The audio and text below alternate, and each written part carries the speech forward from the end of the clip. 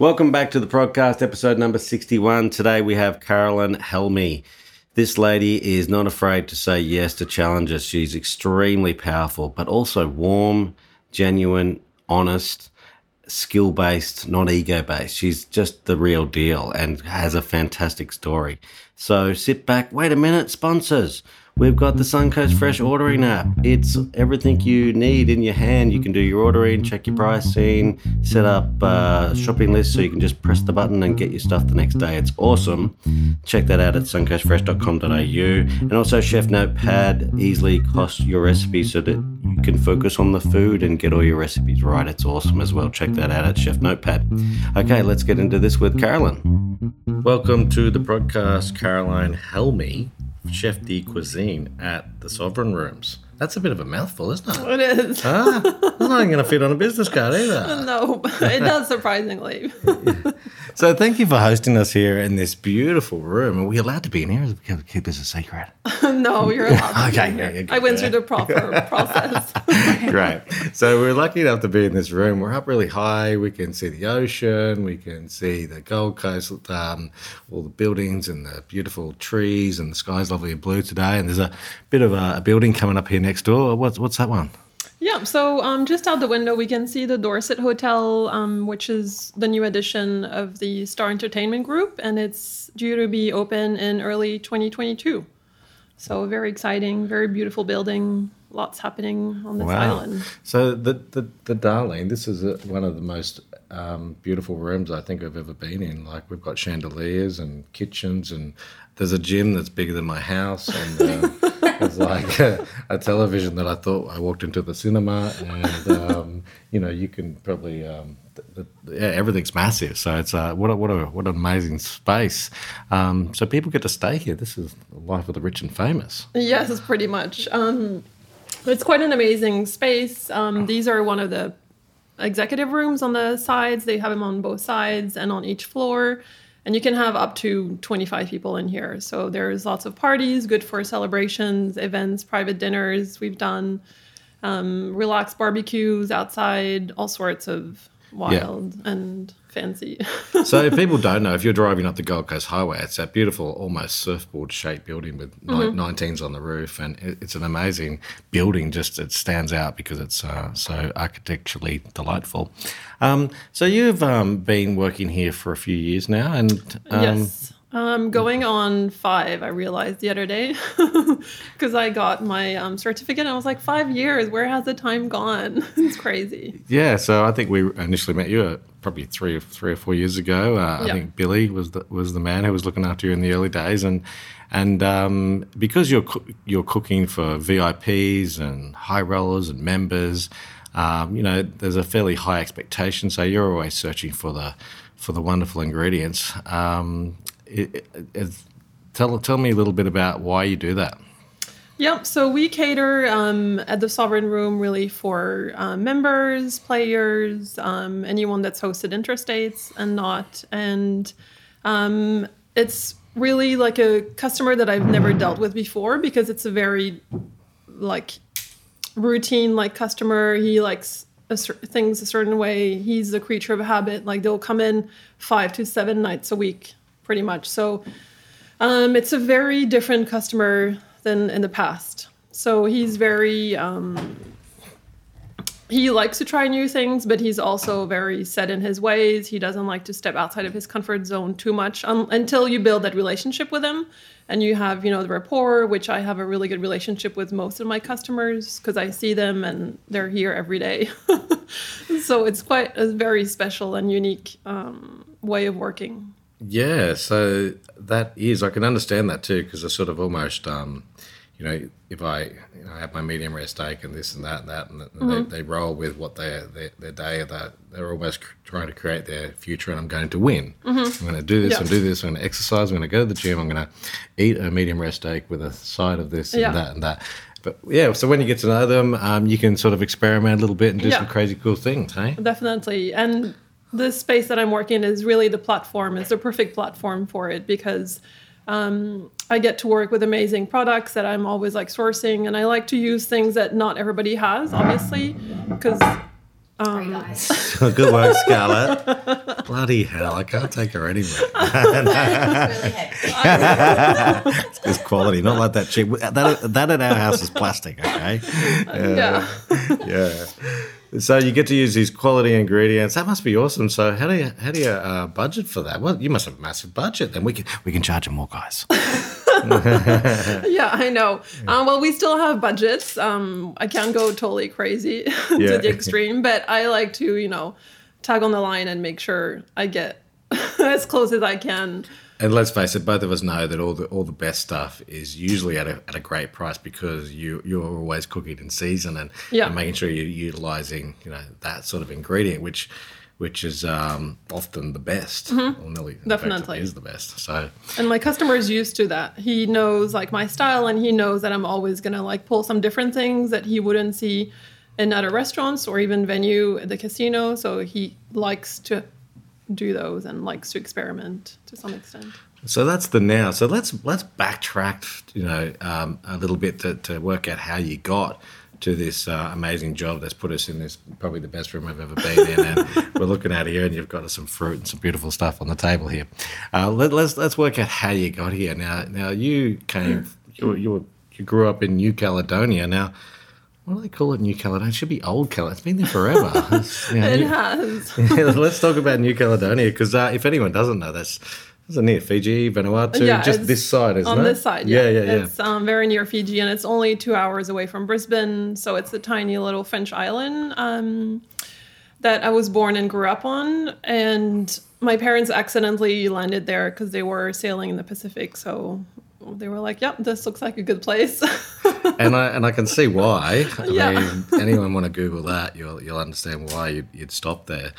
So that sailing, so yacht sailing around. Yeah.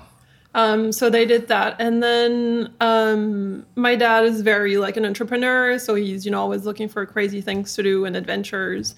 So they started our family business there, which is in tourism. And we have boats and we go to this historic island and organize day trips. And so we were always like on the water with seafood. Still doing that? Still doing that. What's it called? Maryd. How do you spell that? So MARY''D. Write that down, Scarlett. Yeah. Wow, that's amazing. So we were always, so it's like a day trip that we organize. We go to this island that has a lighthouse that has this whole history about it. And so. You're in the hospitality game as a young person then, yeah? Yeah, I think that shaped us because every weekend we would go and work when kids would be doing other things. We'd be like, no, Sunday you have to go to Lighthouse, you have to work. And we'd do that religiously. So we were always around people, around food. It was a very big thing, even when we were very young. So your sister, you said you had a sister who's I have two sisters. Yeah, working the business. Yeah, working the business. One's a captain, and the other one's running the business. Wow, that's like I don't know why you left. Why are you leaving the beautiful family on the beautiful island? Yeah, well, I was always like I wanted to kind of experiment and do more, and then kind of always go back. Yeah, there's always a chance. So. Wow, that's a great start. So where did you go from there? When did you leave? What made you leave there? I left there after high school. So I came to the Gold Coast to go to uni, Bond Uni. I did my bachelor's and master's in corporate communication. The smart one. So my sisters had done it, and we were like, okay, this is kind of the path, Okay. And get the uni out of the way, and So I did that, and then at the end of my halfway through my master's, one of my friends wanted to open a restaurant and wanted to go in partnership, and I was like, okay, I'll do that. Like that seems fun when you're like in your 20s. So open a restaurant. So we opened a restaurant with him, and it was actually in Broad Beach. It was an Italian, and obviously I knew very little about running a restaurant, but I knew hospitality and. Well, you had a business with a family, so yeah. So there was definitely that support. So we did that for about 2.5 years, and then I was like, okay, this is too much responsibility. I want to do something else. So I moved to San Diego in California, And then, So did you like just flip a coin, go, okay, what country now? You know, No. This is back when the world was open before the Holocaust or whatever Right. it was. You know? Yeah. when you I'm can joking. travel. It's how we feel. It's definitely nothing like Holocaust, but yeah. Back when you can travel, you just jumped over there. Wow. Yeah, well, my mom and family was based there. I had some uncles, and we would go there all the time for school holidays and whatnot. So how close is that to? So you're 2 hours from here, so it's still another good 10 hours, isn't it? To San Diego? Yeah. Yeah, it's 2 days. From New Caledonia. Oh, well, you can go from New Cal. You have to go from Sydney and then Sydney. Oh, all right. Yeah. Okay. So you went there for holidays because the family was Yeah. there. Right. Because we'd go see our family. And so I was like, yeah, I'll just, go move to the States while I can. Yeah, radio. And What a beautiful spot. I've been there. Got Yeah. some friends there, Bob, the whole team of wonderful, wonderful people that we actually work with in San Diego, specialty produce. So, Yeah, it's wow. amazing. So I did, I was in recruiting and in marketing for a while. And then just before I left, I was working with actually a produce company, and we would import everything from Mexico and work with the LA base, because it's obviously like a super big market and such like crazy fruit and vegetables circling through there. So Yeah. he was one of my customers, and then says, hey, I'm looking for someone to take over. Do you want to? And I was like, sure. So then I got in the produce industry, oddly. So you're pretty much just saying yes to every opportunity that's coming Yeah. your way, huh? Yeah. Definitely. Because I think that's a great way to take chances, and if it works, it works. If it doesn't, it's just an experience. So you're in the produce game in San Diego. Yeah, Age? 24. Beautiful. Yeah. So I Okay. was working a lot with restaurants, all these, up and coming young chefs in California, which is a great place food industry wise. Yeah, wow. Yeah, it is. Any names for us? There are so many. Yeah, I'll tell you, one of the places that I loved for produce over there was the Santa Monica Farmers Market. Yes. It's like that's a It's iconic. yeah, that's the word I'm looking for. Another friend of mine, he's going to kill me if he listens to this, Stephen Murray, his berries, and like there's a white blueberry, there's the yellow raspberries, the all the different raspberries and all the different things, and just the eating quality of the peaches, and they really did know each other throughout the industry. Like he knew like Peter Solaris from up the coast. Mm-hmm. So wow, what a fantastic food scene for you to start to blossom in. Wow. So what next? So after that, I think I was there for about 3.5 years. I was like, well, let me, because I really loved Australia. I had a special relationship with it because we'd come here for school holidays when we were much younger. So I was like, let me try and go back and settle and see the work scene, how it is. And so I came back and I said, well, I've been in the hospitality and the food scene. It kind of maybe I should try chefing. And food has always been like an important part in our family. Like even when I was very little, my mom's a very good chef, very good cook. And food was such like a centerpiece for us all the time. So what sort of things is there? Like a native, I mean, it's French, obviously. Yeah. So is there any sort of combinations over there? Like where? Yeah. So it's really based on, there's a lot of seafood. There's one prawn, which we're like, our one kind of famous thing that's kind of there. It's called the paradise prawn. And it's original because it's blue when it's raw instead of the other colors. And then you cook it and it's very sweet. It has a different flavor profile than the Australian prawn. So Deep? Not really, no. Okay. Mud crabs are really good. Crayfish are amazing. So a lot of seafood is available like very easily access. A little ad for tourism, New Caledonia. Now, so we're back. So that's where you got your inspiration. You came back here. You wanted to be a chef. It was in your blood. Yeah. Yeah. Then obviously I went through the process, was an apprentice, all that fun stuff. And I realized very quickly, because I started quite late, that the type of food and the industry I wanted to be in, obviously, when you're an apprentice, you do all sorts, events, breakfast, all the fun stuff that you kind of have to go through. Yeah. And then I worked with a very passionate pastry chef when I started on, and he showed me all these amazing skills and the pastry skills. So I started off as a pastry chef, and that's how I got into fine dining, because I love pastries and I was very good at it. And It's a precise skill, isn't it? Yeah. See, normally, you have to measure everything in Yeah. pastries. It's an exact science as opposed to lots of other cooking where there's a little bit of this and a little bit of that. It Yeah. should be right. And that's how my mum used to make it. That's what it's meant to taste like. Pastry is so precise. It's a great place to ground yourself and get it right. Definitely. And he was so passionate. He had been in the industry for like over 40 years and always so calm. And I was like, oh my God, this chef is amazing. Like, and he was really like taking the time to show me and going through the process and explaining the why, which I think is pivotal when you're a young chef and you don't know a lot of things in the industry and someone takes the time to go through that. You're like, oh, this is kind of a turning point for me. So it's not just because you got the why. That's sort of Yeah. I feel like that's how you learn, right? Yeah. I feel like if they don't tell you the why, you forget why you're doing it. So then you forget the process. Yeah. Wow. So pastry, was Yeah. that here? No, that was at Royal Pines. Okay. Yep. So there, and then I worked at Videre with a really cool bunch of chefs there. Very creative, very colorful crew that we had. So that was straight away fine dining, and it was, a lot of. I worked with a chef where he had probably over 12 movements on a plate, and I was like, this is hectic. Yeah. And that was his style, and he was very creative and would come in on a Friday and be like, I want to change the whole menu for the weekend. And I'm like, it's Friday. Like, what? And he was like, yeah, I don't have recipes, just kind of, this is the end result, so go figure it out.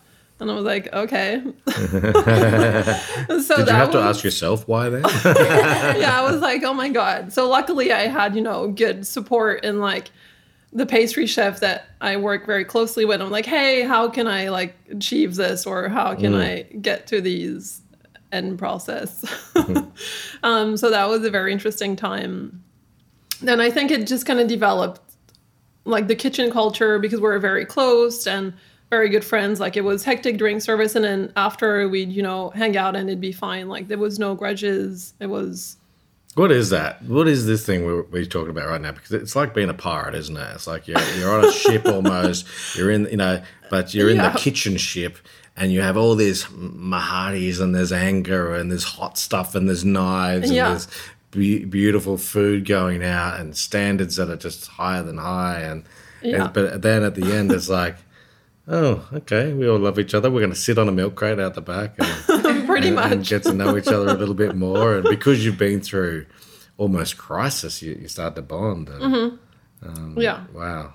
It is a good thing. I feel like everyone needs to go through that almost. Yeah, I think so. It like builds your resilience, and you understand that whatever happens in the kitchen, it's left in the kitchen. Like the next day you start fresh. You don't hold grudges. You don't like want to, get back to them or whatnot.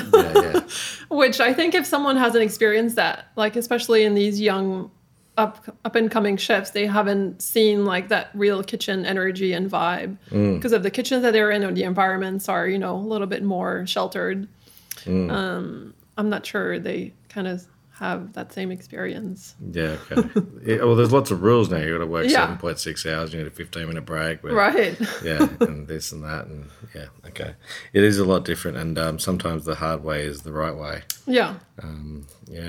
Okay, so where did you end up after that? So after that, one of my friends was working at Seduction, which was at Peppers and Surfers, and I was like, okay. I went to look at the restaurant, beautiful. The food was amazing. And I was like, all right, it's time for a change.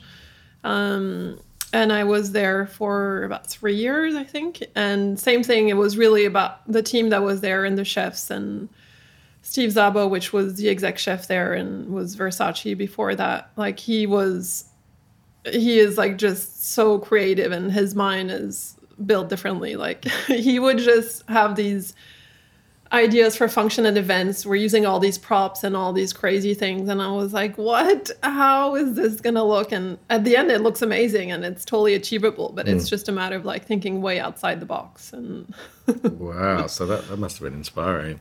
Yeah. Who else has inspired you along your journey? So him, and I think a lot of like my pastry chef that I worked with who was French, Jose, very early on. was good. Obviously my mom, because food, when I see her, like that's the main thing. Food is kind of the basic. Yeah. She used to always cook when we were home and whatnot. And I think where I grew up, because it's all about, it taught me very early on that it's about the food and not like overcomplicating things. It's about keeping it very simple and looking at the ingredients you have and just showcasing it the best. It's not covering it with 15 ingredients or 15 processes. It's almost like trying too hard, isn't it? Sometimes, you know, the best food is often the produce, accompaniment, you know, thinking about textures, and sounds. Yeah. Table's fault. All the background noise of Scarlett moving around. Okay, everyone. That's it. Well, so what you know? So okay. So is there anywhere else you worked before you came here? I want to stop you before you came here. After Seduction, no, because then there was an opportunity to work at a Japanese restaurant, which I was like, I know nothing about Japanese food because obviously my style is classic French. And I was like, okay, this will be interesting. Yeah, no, you're starting again, aren't you? Yeah, so I was like, all right. And then obviously the culture in the Japanese kitchen is very different than all the other spaces that I had been in. So I was like, no, I can do this. Like, it's fine. So I took that on board, and yeah, that was quite a ride. Well, you must have cooked some pretty special stuff at home, huh? At home, no, I cook like super simple, which is always like when I go back home, everyone expects me to cook because they were like, yeah, you cook this crazy food, so here, can you cook for us? I'm like, So sometimes, yeah. You just want to make coleslaw and sausages. It's like that. We don't want to. Yeah, just keep it simple. Yeah, nice. So, you know, that sounds like a really good, I guess almost start. You know, you've got French, you've got some Japanese stuff, you've got some camaraderie in the kitchen, and at a point things start to matter to you, and what sort of things are out externally impacting, like the environment or any of those sort of things have impact on your food and what you do in the kitchen? Mm-hmm. Yeah, definitely, because I think obviously if we look at like in today's world, it's all about looking for the future and protecting the environment and all these aspects. So whether it's like sustainable and where it's from, farmed, wild, aquaculture, like all these things are really an important factor, I think, that we as an individual and as chefs can change for the future. Even though we think, one person can't really do it, but if everyone takes that on board, then we can definitely create change.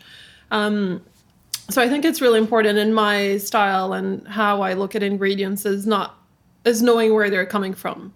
If you know the story, you know, like kind of the background, then like you're more excited about cooking with it. You're more excited about showcasing it, sharing it with your customer so they understand the passion.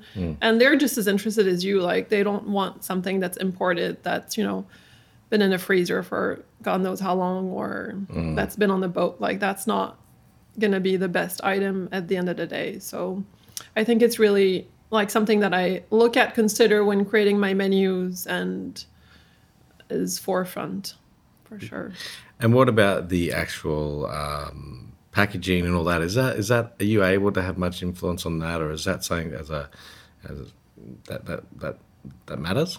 Yeah, definitely. And I think working at the Star, it's such a high volume of everything. Like when you look at the company overall, that it's also very much in their forefront, and we as chefs and owners of our space can really change and look at the packaging, say, hey, we only want to do this much, or they have actually a sustainable committee that's part of the organization, and they're always looking for new things and best way to process food packaging and whatnot. So they've really like done a lot of changes for us and made it easier for us to move forward on that.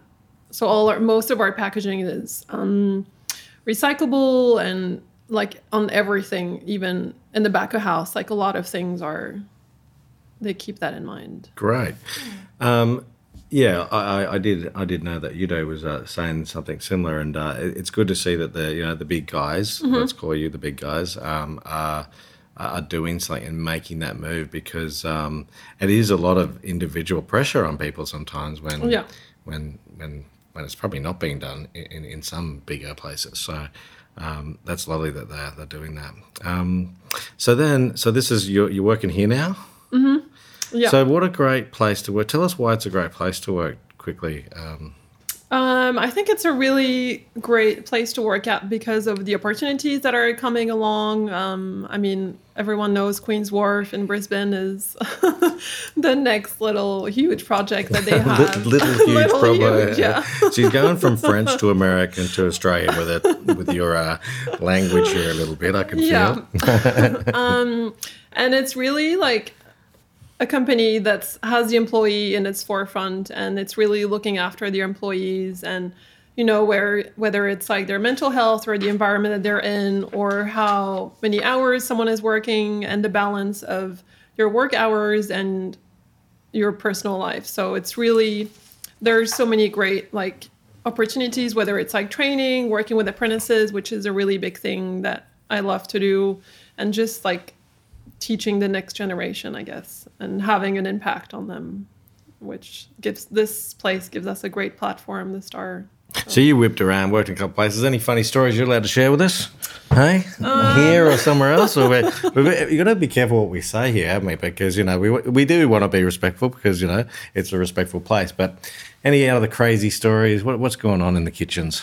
What's going on in the lunchroom? Crazy It doesn't even have to story. be here. We can pretend it's not here. Just tell a story and we'll pretend it's from somewhere else, just in case. Right.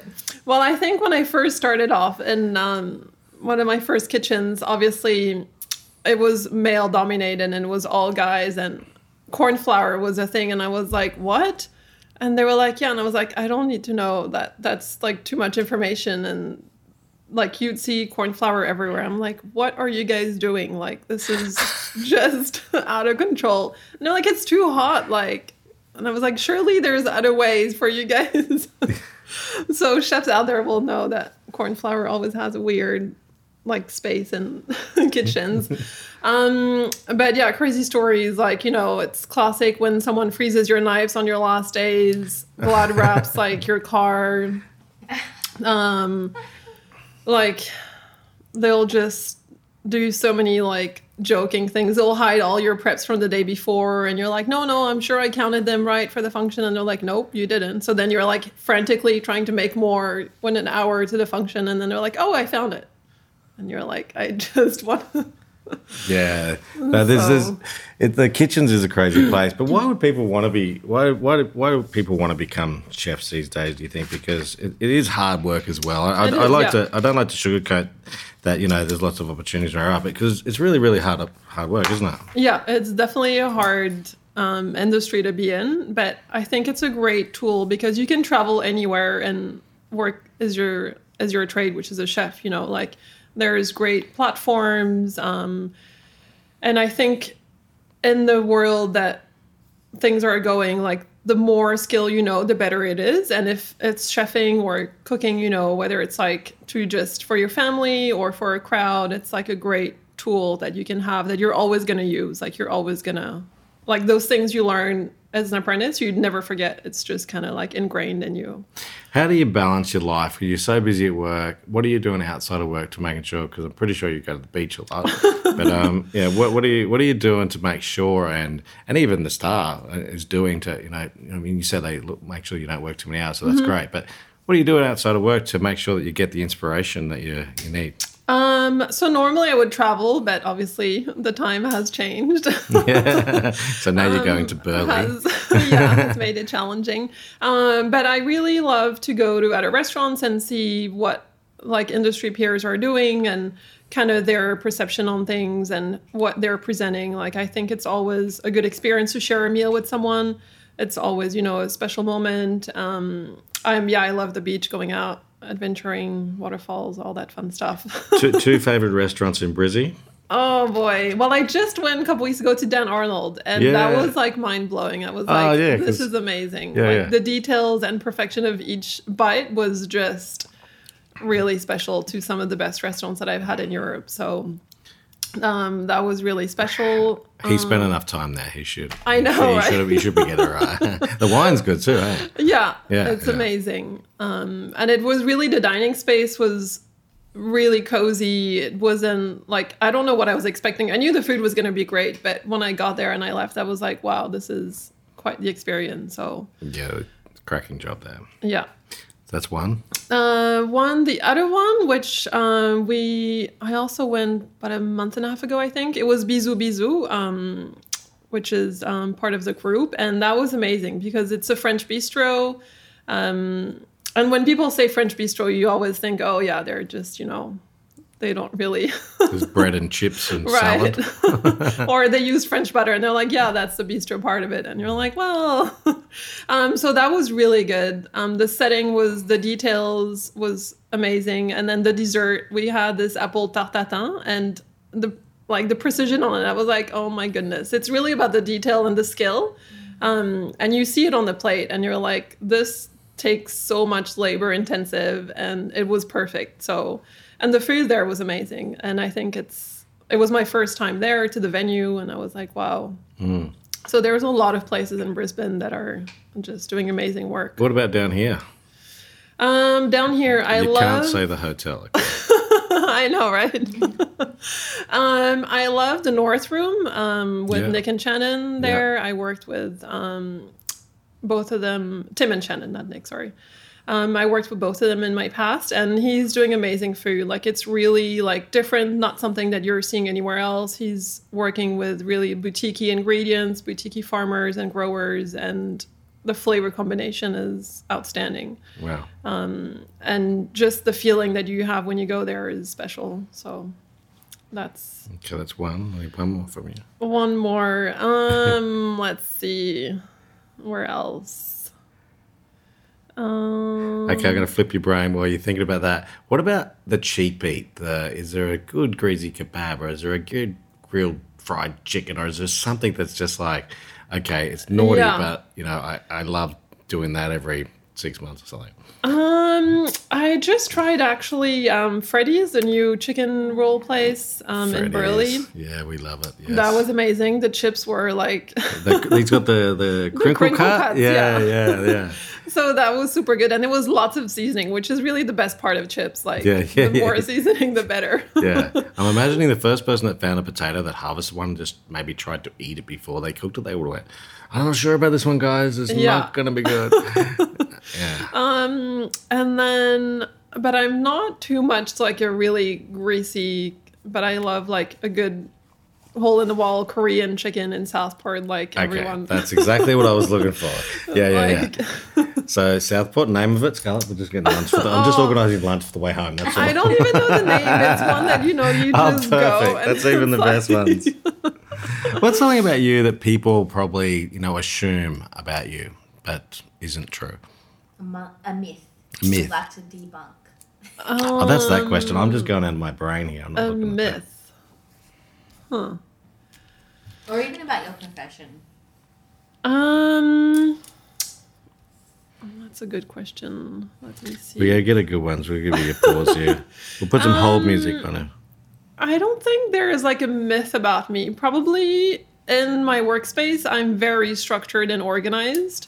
So maybe they would think that, I'm not approachable or whatnot, but that's not true at all, because I think you can only get to your result if your team is following you and if you're bringing them along for the ride. So I think that's something that, as I grew as a chef and as a leader, you really work on all these fine-tuning things, and you think of the whole team and how you get there. And I think about the industry that females are only meant to be pastry chefs or, bakers, or all these crazy stereotypes that's out there in the industry. So yeah, we're definitely breaking that, but hey, is that I feel like we're getting there. There's some amazing female. And there's a lot of really amazing, female chefs, and we've had a few of them on the podcast. And Jo Barrett comes to mind; she's one of my favorites. But let's get rid of that, because it's weird, because every pitch you ever see in history as well is a man, isn't it? It's a chef. It's what would you give? What would be your advice you'd give women who want to be a chef? I think to definitely just if you have an idea or a thought process, just go through it, like don't listen to other opinions because sometimes they're not doing it in their best intentions. And especially like I think chefing is very competitive when you come to, where it's at, whether it's like your dishes, it's just a very competitive industry.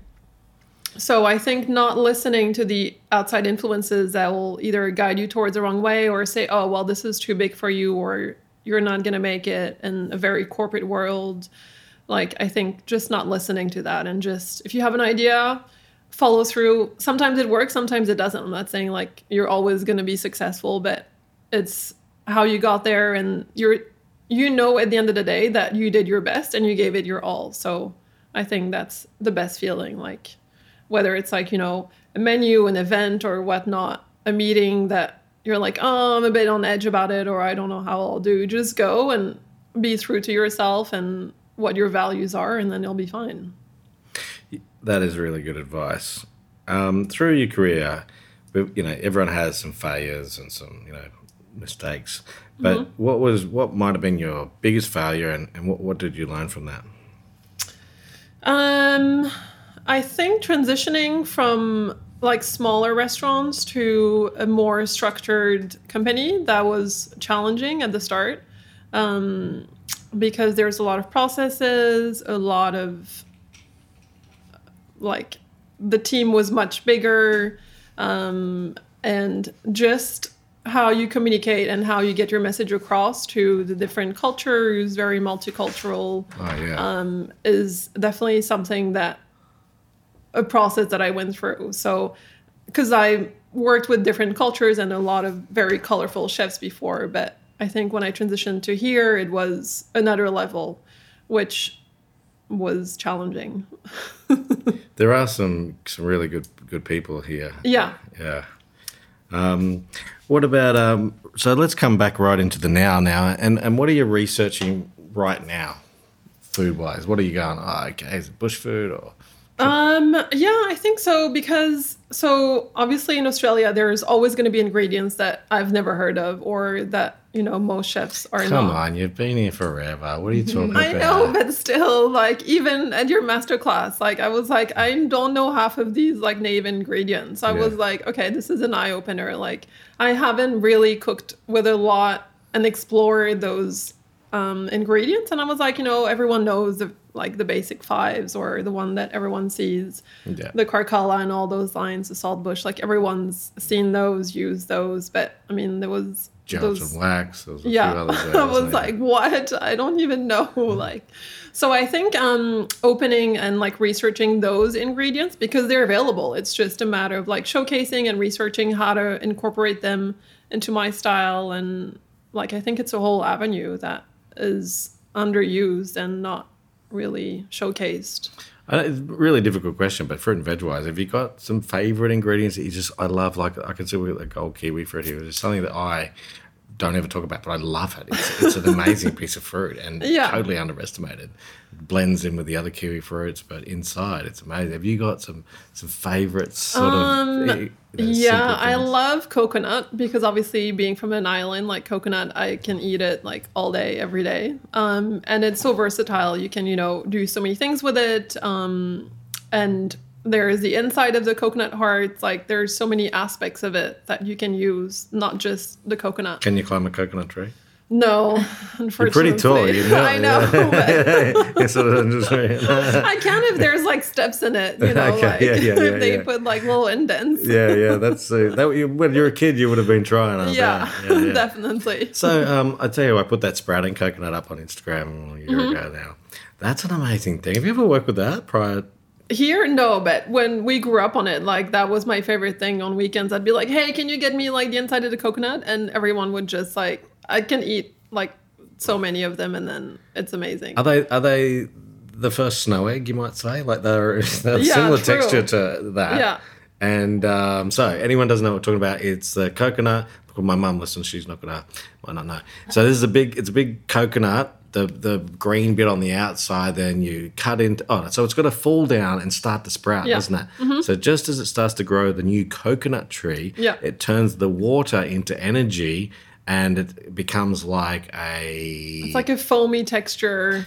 Spongy. Yeah. It's a cross between a sponge and a White, pavlova almost, isn't Yeah. it? But I wouldn't say it's sweet. Is it sweet? Yeah, it is a bit sweet, I It suppose. can be, when you get it the right time. And it's called bread. Oh, it's a coconut bread or something or other, is it? No? I don't know the English word. Yeah. Disregard that. Anyway, there's what's the French word or what's the... Just the heart of the coconut. Oh, that's it. Yeah. Boom. So it's a round shape, and you can cut it, you can fry it, you can... Yeah. You tell me what you can do with it. I've only just eaten in its raw shape, put in salads. But as a snack, like they would sell it at the markets back home. They would sell the bags, and you'd always like, when you were younger, go, hey, do you have any like hearts? And they were like, no, it's sold out. And I'm like, oh, you're gutted. So Yeah. It's an amazing great when I did that We'll video. get you some when we get some. I know. It's actually when I now. saw it that It's you guys actually now. highlighted. It's actually spring. It's Okay, great. it's a thing, and we're up there this weekend. Yeah. So, yeah. I'm excited. Yeah, that is it's a fantastic little product. So that's one of your favorite ingredients, coconuts. What can you do with coconuts, and do you do anything here with them apart from the inside, which are extremely happy to get? Yeah, you can, barbecue it, grate it. I really love to do this salad. So you use like every island has a different version of it. For us, it's like a Tahitian salad, and you use raw fish that you marinate in lime. And then you drain it off and juice fresh coconut, put it through it, and then grate it a bit more. And it just like is the best. Yeah, right. What's the name of that? Salad Tahitian. Ah, beautiful. I'll sell it Tahitian. Okay. Yeah. But every island will do a twist to it. Like some will do, add all like potatoes to it and tomatoes. But I just like it with a coconut and the fish, and it's best. So you didn't answer the question. I said fruit and vegetable, and you've said a nut. Okay, I know. that. All right. So now you've got two more to do. Well, I think when I came here, the one thing that I was like, this is amazing, was finger lime. And I know it's probably used everywhere, and it's like the one thing that everyone has, but I just found it amazing. Like, I still think a lot of the because we do the retail side of our business now, there's a lot of people still don't know what it is apart from they've only ever had it in a restaurant. Mm-hmm. So it's sort of common to us, I guess, because we're in the game. But there's lots of people who don't know about it. But tell me why you love it so much. Because it's like the flavor is amazing, like how it just pops. And I was like, and the colors, I love the red ones. Like, Yeah. they're just my favorite. And you can put it in anything. You can like pickle it. You can put it as a dressing. You can like... So you squeeze it out and pickle it, yeah? Yeah. And so then you can keep it for different times of Yeah. the year. So you eat it when it's in season, right? Okay. Because then when you freeze it, then it doesn't burst on the same level. Like it still has a nice texture when you defrost it, but it's not prime because it's not in season. So first, why using it? Yeah. Yeah, do you like pickling and preserving stuff? I really think that that's a good way of utilising things throughout the year. And when it's in abundance and you physically can't eat that much of whatever it is, I tell me some of the ways you do that. I think that that's an important thing, a message for us to get across to people of how you should cook and how we should eat at home as well. Yeah, because a lot of, whether you go to the markets and you buy too many of one things because it was just like so beautiful, and then you're home and you like, oh, I'm not going to eat like this much cauliflower. Like, Oh, yeah. Let's go into this a little bit if you wouldn't mind, because I do think that this is probably the reason why we eat so much shit and takeaway and fast food. And when I say fast food, I mean fast food you cook at home. Like, it's a... Yeah. Tell me about this. Tell me about this, please. So I think it's really important for like someone at home to know what to do with the ingredients or know what to do with the excess produce. Like, they should know that the broccoli, you don't just eat the flowers. Like, you can eat the stem in a salad, and like they buy it at the supermarket, but they just, when they have it at home, they probably just don't think about it. They don't think that you can grate it and cook it or have it as a salad. Like, so you peel the outside, that stem, I love it. And a Chinese guy told me that when I was an apprentice. I thought, oh my God, I can't believe I haven't been doing this. I know, right? And when you put it in the stir fry, people go, what is this one? It's delicious, hey? That's it. But all these, different methods of using things. Why do you think people are scared of pickling and preserving? Like, because I think they have the perception that it's too complicated, that it's too much. They're like, oh, well, I don't know if it turns out like too salty, too sour. It's okay. You just, start again or add more. Like, it's not, I don't think there's like a standard recipe that, oh my God, I have to Google how to pickle something. Like, as long as you taste it and you're like, oh, this tastes good, or it tastes sour how I like it, or strong, then put your vegetable in it and then it'll turn out great. Like, What's your recipe? Let's go vegetables, basic ones like cauliflower, carrot, that sort of traditional. Yeah, I love to do turnips, actually. Okay, great. Because we used to always eat them. And so each time, like, if I don't make it, I'll go to shops and buy it. And I'm like, no, this is not how my mom used to have it. So I like it really, like, sour and high on the vinegar and then strong on the sugar, and just to balance it off. And I like a bit of chili once in a while. Like, So the basic recipe is sugar, vinegar, water. yeah. And then, like, aromats, like bay leaves, if you have fresh bay leaves, or peppercorns, chili, thyme, like anything. Yeah. So Just simple, hey? yeah, just keep it simple. And what's the secret with the jar? You know, I like talking about this because I think a lot of people pretend they know, and I might be one of those. No. So with the jar, you've got to put it in boiling water or something, to seal the lid. Just to like sterilize it to make sure, because obviously you're gonna leave it for like a month or a few weeks in your fridge or outside or whatnot. So you want to make sure like nothing that's not supposed to grow is gonna be in it. Yeah, and that must work in the kitchen as well when you want to preserve some stuff and then use it later on, and helps with the costing. So you can get that beautiful lobster in that costs too much, and then you can do definitely this. When you make oils out of the shells, and it's about using the whole animal, not just the best part, which is everyone loves the best part. But if you don't know how to use the other parts, then I think as a chef, you're not doing your job correctly. Well, that's bisque, isn't it? You know, like the recipe for bisque is using the whole thing, isn't it? And there's lots of that in French sort of classic stuff, isn't there? But I think we've sort of have shied away from that. Not so much now, but years and years ago, let's say 30 years ago, when it was I feel that we're using the flour of the broccoli, and we're using some weird potato. But it's exciting. So you get to work at this awesome place, man. It's really nice chatting with you and getting to know you and finding out what's going on in your life. And what's next? What's around the corner? That's what I can say.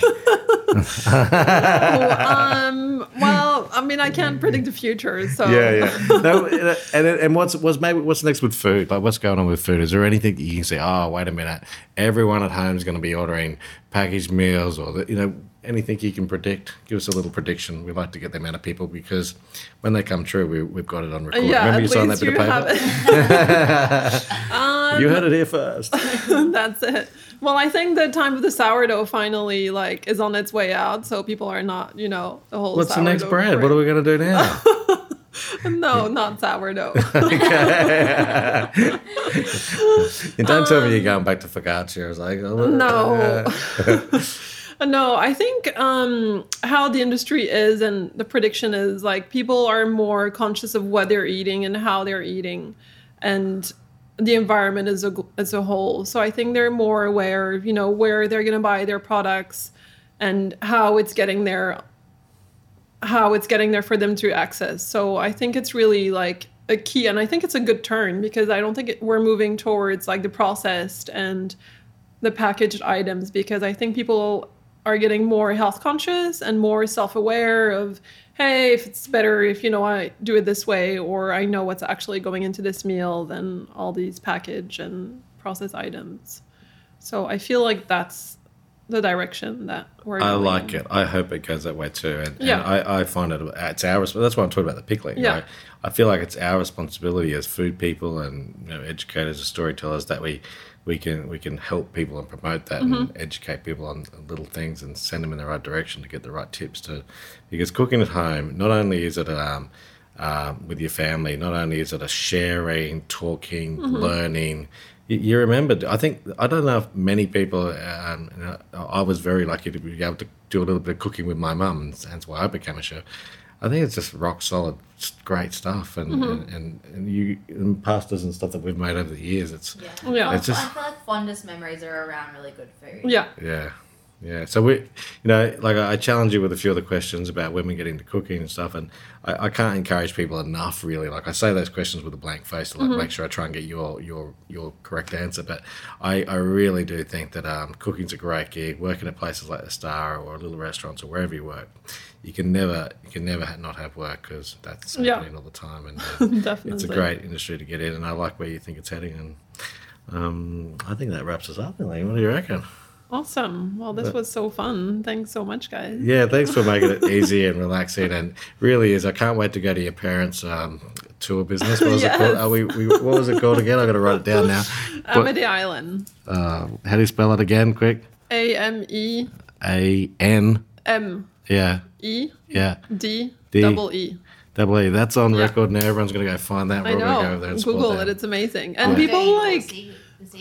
Yeah, and it's so close, and people, always go to Fiji and all these other places, and they don't go to New Caledonia because first, like, I think they're a little bit off because it's French speaking, so it's hard to communicate, but I mean, it's amazing, and they have all these great things to do there.